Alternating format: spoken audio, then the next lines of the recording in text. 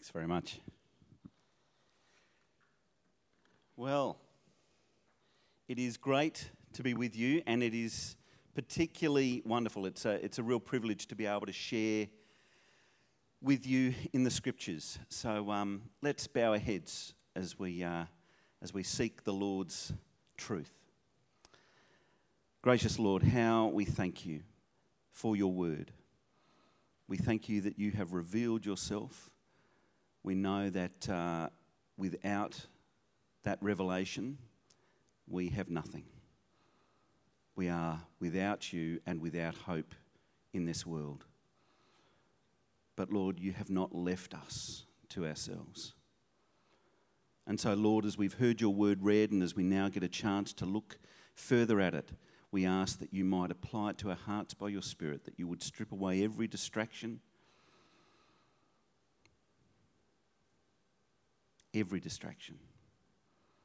and cause us to focus solely on you,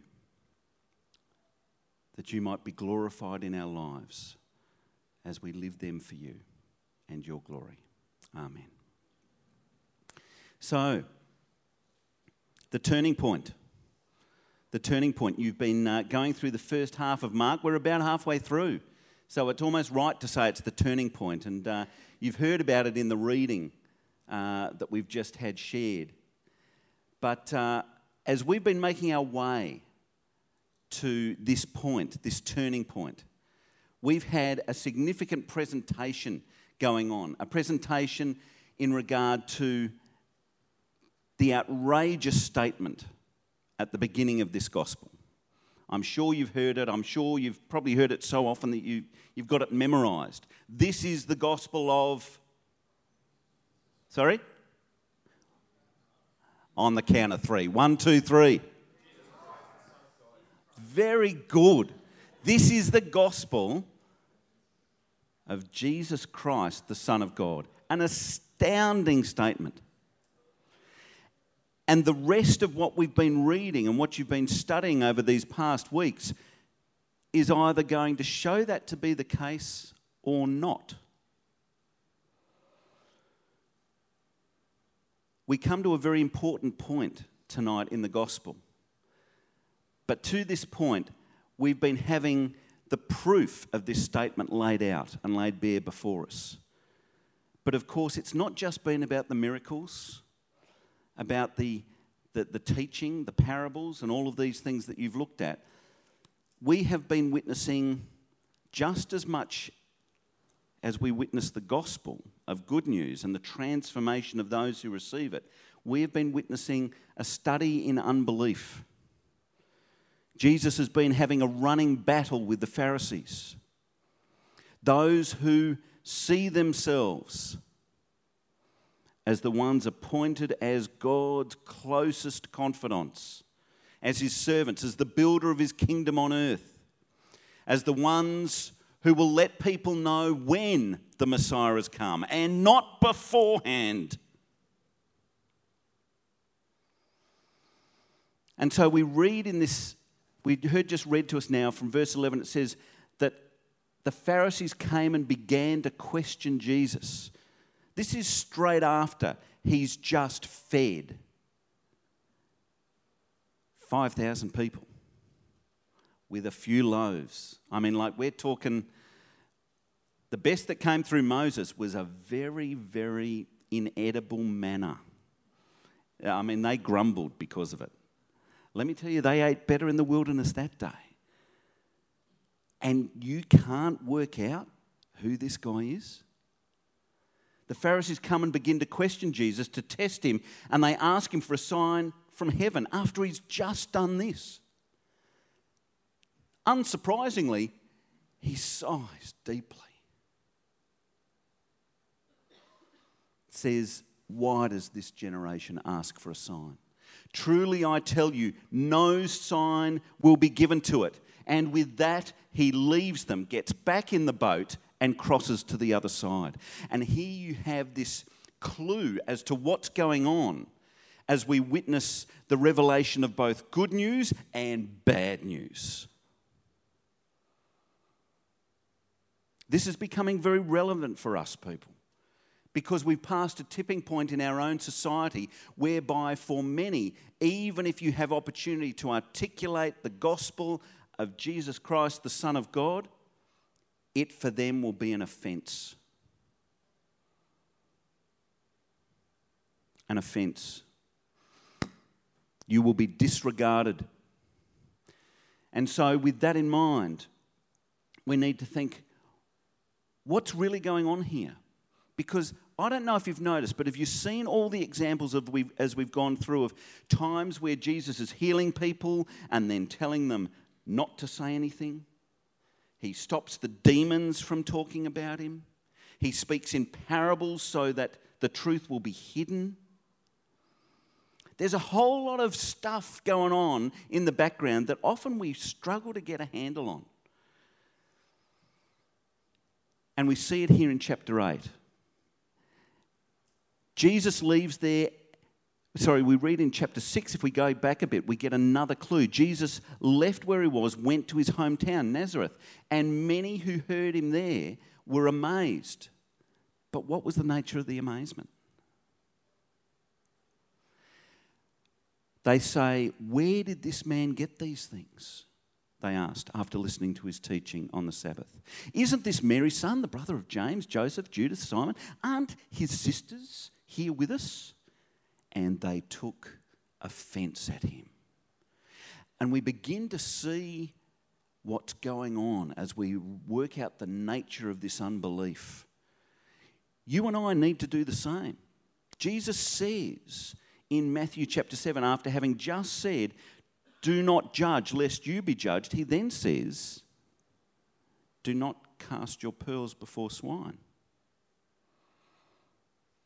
Let me tell you, you've got to make a judgment, or should we say a discernment, to work out who the swine are. But make no mistake, Jesus is doing just that here. Jesus is deliberately obscuring so much about who he is from Israel, from God's chosen people. And by it, he is revealing the most terrible and dreadful place you can possibly be as a human being. And that is given up to your sin.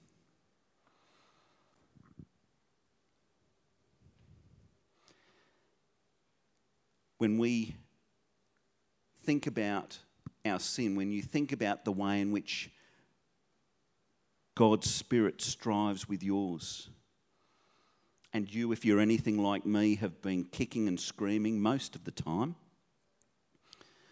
as he's pushed you into truth, pushed you into grace, pushed you into mercy, pushed you into righteousness, renewed your mind that your conscience might be purified from dead works to serve the living God. He's thrust you into these things. And at times the battle's hard and you think, this is too... Let me tell you, if God's Spirit is striving with you and with your sinful flesh, rejoice. Don't look at your sin and go, there's no way I could possibly be God's. I can't possibly belong to him with the stuff that's going on in me. No, if God is striving with you, then you are blessed. Because let me tell you, when God gives you up to your sin, as it says thrice times in Romans 1, then you are seeing the revelation of the very wrath of God. And that is what's going on for Israel. What continues there at Nazareth is that Jesus says to them, a prophet is not without honour except in his own town, among his relatives, and in his own home. He could not do any miracles there except lay his hands on a few sick people and heal them. He was amazed at their lack of faith. And there we have another bit of a thread and a theme that wanders its way through this first half of Mark. You know where he keeps on saying, "O ye of little faith"? He sees and he heals someone, says, "Your faith has made you well." You know these kind of passages, like he says to the disciples in the boats, "O you of little faith." All of these kinds of things. And yet at other times he lauds, that's L-A-U-D, the faith of people he comes across. But who are they? Now there's an interesting study. Let's just have a quick survey through Mark chapter 4. Through Mark chapters 4 through 8. And let me just fix up my phone so it doesn't keep doing what it's doing. Chapter 4, we see at the end of the chapter, after he finishes the parables, we see the first boat, the king of creation. Nothing to fear here. Even if that storm is one hell of a storm, even if it's demonic in its nature, you've got nothing to fear here. You have the king of creation in your boat. What are you worried about? Have you realised that? If you have the king in your life, why do you get afraid? Why is there anxiety, fear or dread? Chapter 5, we start with the Gerasene demoniac. I don't know if you realise, but I think this is the first apostle. This guy whose life is just horribly destroyed by darkness. And he's transformed by Jesus. Sitting there in a quiet mind at his Saviour's feet. And it's an astounding thing, because what is everyone else told that's healed? What are they told? Shh. Don't say a word. But what's said to him? Do you remember? Go and tell your family and all those you know how much the Lord has done for you. But where did he go and do it? Did anybody notice? The Decapolis. The despised region for true Israel. Decapolis is the 10 towns, the region of the 10 towns. It's a despised area. And he is sent there and given permission to speak. Then we see raising of the dead, healing of the outcast, amazing things which I'm sure you've looked at. Chapter 6, he feeds all Israel. All Israel. Remember, there were 12 baskets taken up at the end? Just remember that these things, because they come out again in the reading that we just heard read to us. It's underlined that this is a remote, this is a wilderness location. And here Jesus is effectively, if you spot the number there, number 12, Jesus is feeding all of Israel. He's feeding all Israel. It's like God with his people in the wilderness. Second boat, the king of creation once again. Nothing to fear here. I mean, this time, as we know from one of the other gospel accounts, he doesn't say you're safe in your boat. He actually calls Peter to get out of his boat. You can be anywhere, and as long as your eyes are on your Saviour, you are secure. Chapter 7, the Syrophoenician woman's faith, the healing of her daughter from a demon. It's quite amazing. Do you remember that? How Jesus shows that his priority is the Jews, the people of God. But she comes up with this amazingly humble, yet powerfully faithful comment where she says, but Lord, even the dogs eat the crumbs that fall from the table, the master's table. And in that she is putting herself lowly. She knows that she is not one who should inherit these incredible promises that are given to Israel. But she knows that even if she gets the crumbs, that will be enough to transform her life. I so often hear people say, I wish I... in fact, the one that really used to get my goat was when my mum would say to me, I wish I had faith like yours. It'd make me spit. As if it was my faith.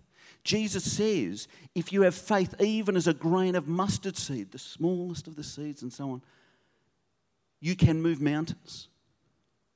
Because the issue is not how much faith you have. The issue is where your faith is placed. who your faith is in. Faith looks to its object, not its subject. And this woman's faith is entirely in Jesus. She only needs a crumb of his work in her life, and it will transform her situation. Do you know that? Or do you keep asking God for blessing, not realizing how much he has given you, not realizing the reality that you have been brought into by faith, and that he is... The Bible is so full of understatements, just like Jesus in the Gospels. It says, my grace is sufficient. Got to be the greatest understatement in the New Testament. What does sufficient mean? What's sufficient mean? Just enough. Oh, it's sufficient. Yeah, that's sufficient. That'll do. It's like, babe, that'll do, pig. As if the grace of God is just enough for you. It's this deliberate understatement, guys. You have been given the most lavish gift that can possibly be given, and yet we would ask for more. And then we have the deaf and dumb man, once again in the Decapolis. Very interesting. Chapter 8, he feeds, this time the symbol is not all Israel. The symbol is all creation, using the number 4. He feeds now all creation before he heals a blind man at Bethsaida. Once again, the blind man can't speak because he's at Bethsaida. He's right in the heart of Galilee, right in the heart of Jew country. No, you can't say a thing.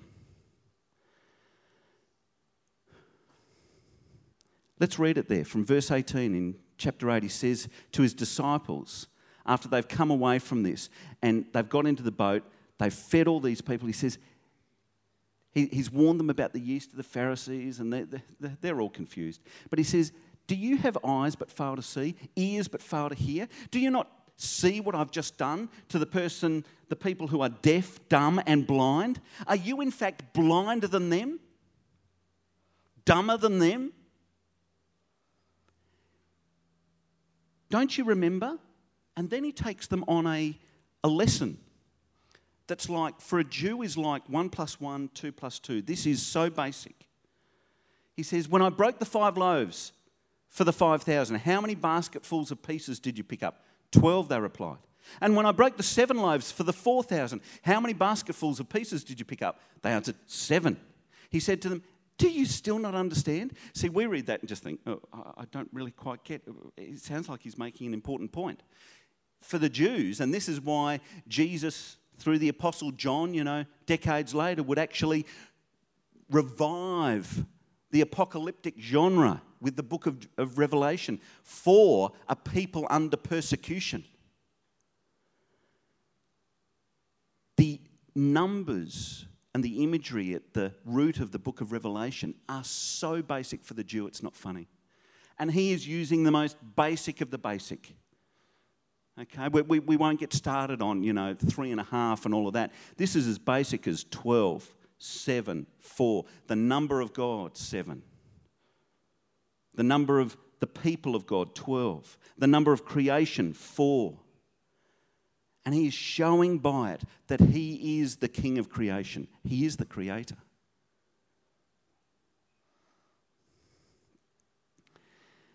Verse 27 of chapter 8, Jesus and his disciples went on to the villages around Caesarea Philippi. So that's, once again, that's out of Israel, right? He's out of that territory now. And on the way, he asked them, who do people say that I am? He comes up with a survey question. Who do people say that I am? They reply, some say John the Baptist, others Elijah, others one of the prophets. And so he's talking about it in general terms because the disciples are seeing people's unbelief. Indeed, they're wrestling with their own unbelief. But Jesus then, after the survey, makes this a personal examination. What about you, he asked. Who do you say that I am? You see, this is what Jesus does. And it's very important when we think about our own witness, our preaching, if we're called by God to do that. But if not, your witness. In the end, the boldness issue comes that you don't simply hold the truth before people. You actually have to. Who do you say that I am? It has to become specific. It has to be personal.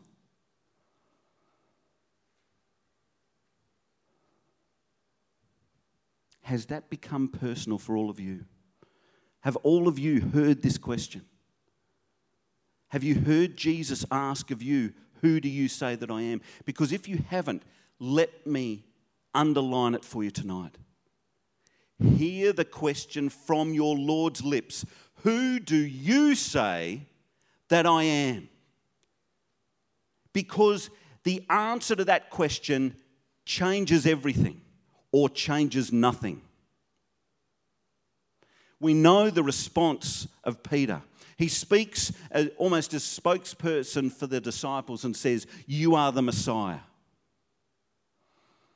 Matthew's account says, "You are the Christ," which is the Christ and Messiah are simply the Greek and Hebrew of the same thing, God's appointed rescuer. But Matthew's account says, "You are the Christ, the Son of the living God." So this is the first point at which we hear very clearly the confirmation of what's asserted in Mark chapter 1, verse 1. This is the good news concerning Jesus Christ, the Son of God. Here he is. The disciples are saying this, but it's going to remain to be seen what that will mean for them. One person is going to betray Christ. This man himself is going to deny him thrice. The last time to a humble slave girl, this big burly fisherman. And so it shows that this personal examination, it's not simply cognition, guys. It's not just, have you got the right info in your head? It is about, has the truth of who Christ is entered into you and transformed your being? Is your life now calibrated with that truth in mind? That Christ has been sent as your appointed rescuer. I'm speaking now very directly and very personally to every one of you. Where is it for you? Who do you say that I am? Jesus warns them not to tell anyone about him. That's at this point. We'll see that that will change. The time will come when it is right for them to be bold. Indeed, Peter, the disciple, would become Peter the apostle. He would be restored after his thrice denial. After he was transformed by grace. After he realised it was not about what he could do for the Lord, but what the Lord could do with him. After his life is calibrated according to God's priorities, he then writes this. For in Scripture it says, "See, I lay a stone in Zion, a chosen and precious cornerstone, and the one who trusts in him will never be put to shame." Peter had every right to be ashamed. The Lord said to him 3 times, "Peter, do you love me?" 1 time for every one of his denials. It cut Peter deeply. But he was getting Peter to say, I am no longer going to be a man that is building a righteousness of his own. I will count that as refuse, as garbage, as excrement, in favour of having a righteousness that is solely established by Christ. So who establishes your worth, your value, your righteousness in this world? If it is Christ, you will never be put to shame. You'll never be put to shame, which is why you can now Be like Christ, who endured the cross, despising the shame. Are you good at despising shame? Or does shame still rankle you? Be clear about it, because if shame rankles you, then what's coming in this world will cause you to retreat from Christ. But I pray that you will actually despise the shame and gladly be numbered among those who suffer for Christ. He says, now to you who believe, this stone, this cornerstone is precious. But to those who do not believe, the stone the builders rejected has become the cornerstone. This study in unbelief that we see walking alongside Jesus in the early chapters of Mark's Gospel, it's centered on the Pharisees, the religious leaders. And we've got to make sure we are not like them. Believe me, we are more than capable of being like them. But you also walk in a world where there are so many other things that bear this nature of unbelief. Agnosticism is those who say, I believe there's a God, but you can't know who he is. Or you've got that particularly irrational form of unbelief, which is where I once stood, which says that God does not exist. Atheism. Now that's a really hard barrier to push. Have compassion for those who do. But let me tell you, they are dangerous places to be. Dangerous places. Because unbelief is not, when you're talking about proof, we are not talking about proof anymore, guys. There was so much proof for those who witnessed Christ Jesus, and yet so many could still completely reject him.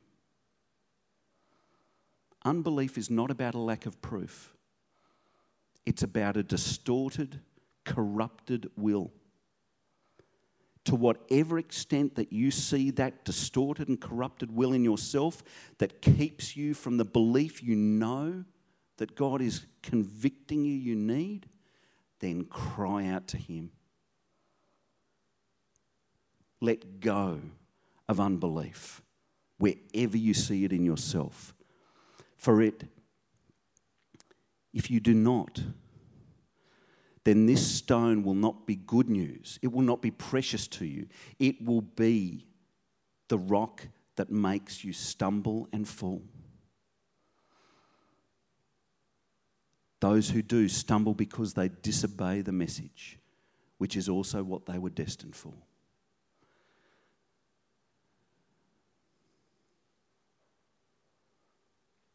I put that up there twice somehow. So guys, let me ask you that question and let it move from simply being an open survey question that's quite broad and general in its application. Let's find out what people think of Jesus, and let the question be asked of you.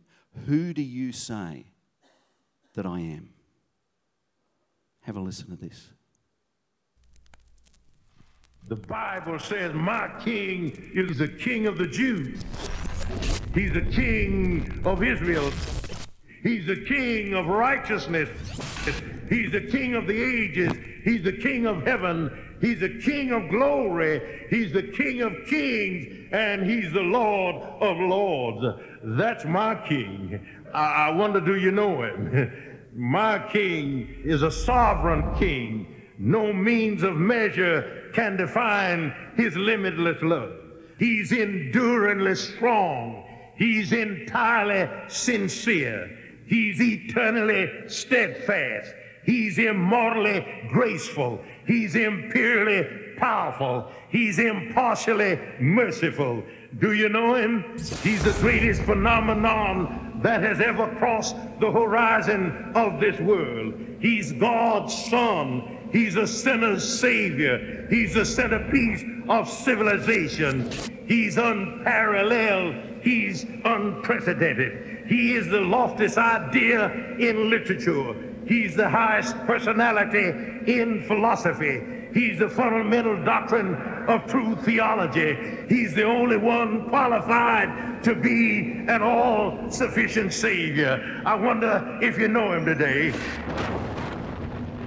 He supplies strength for the weak. He's available for the tempted and the tried. He sympathizes and he saves. He strengthens and sustains. He guards and he guides. He heals the sick. He cleanses the lepers. He forgives sinners. He discharges debtors. He delivers the captives. He defends the feeble. He blesses the young. He serves the unfortunate. He regards the aged. He rewards the diligent, and he beautifies the meek.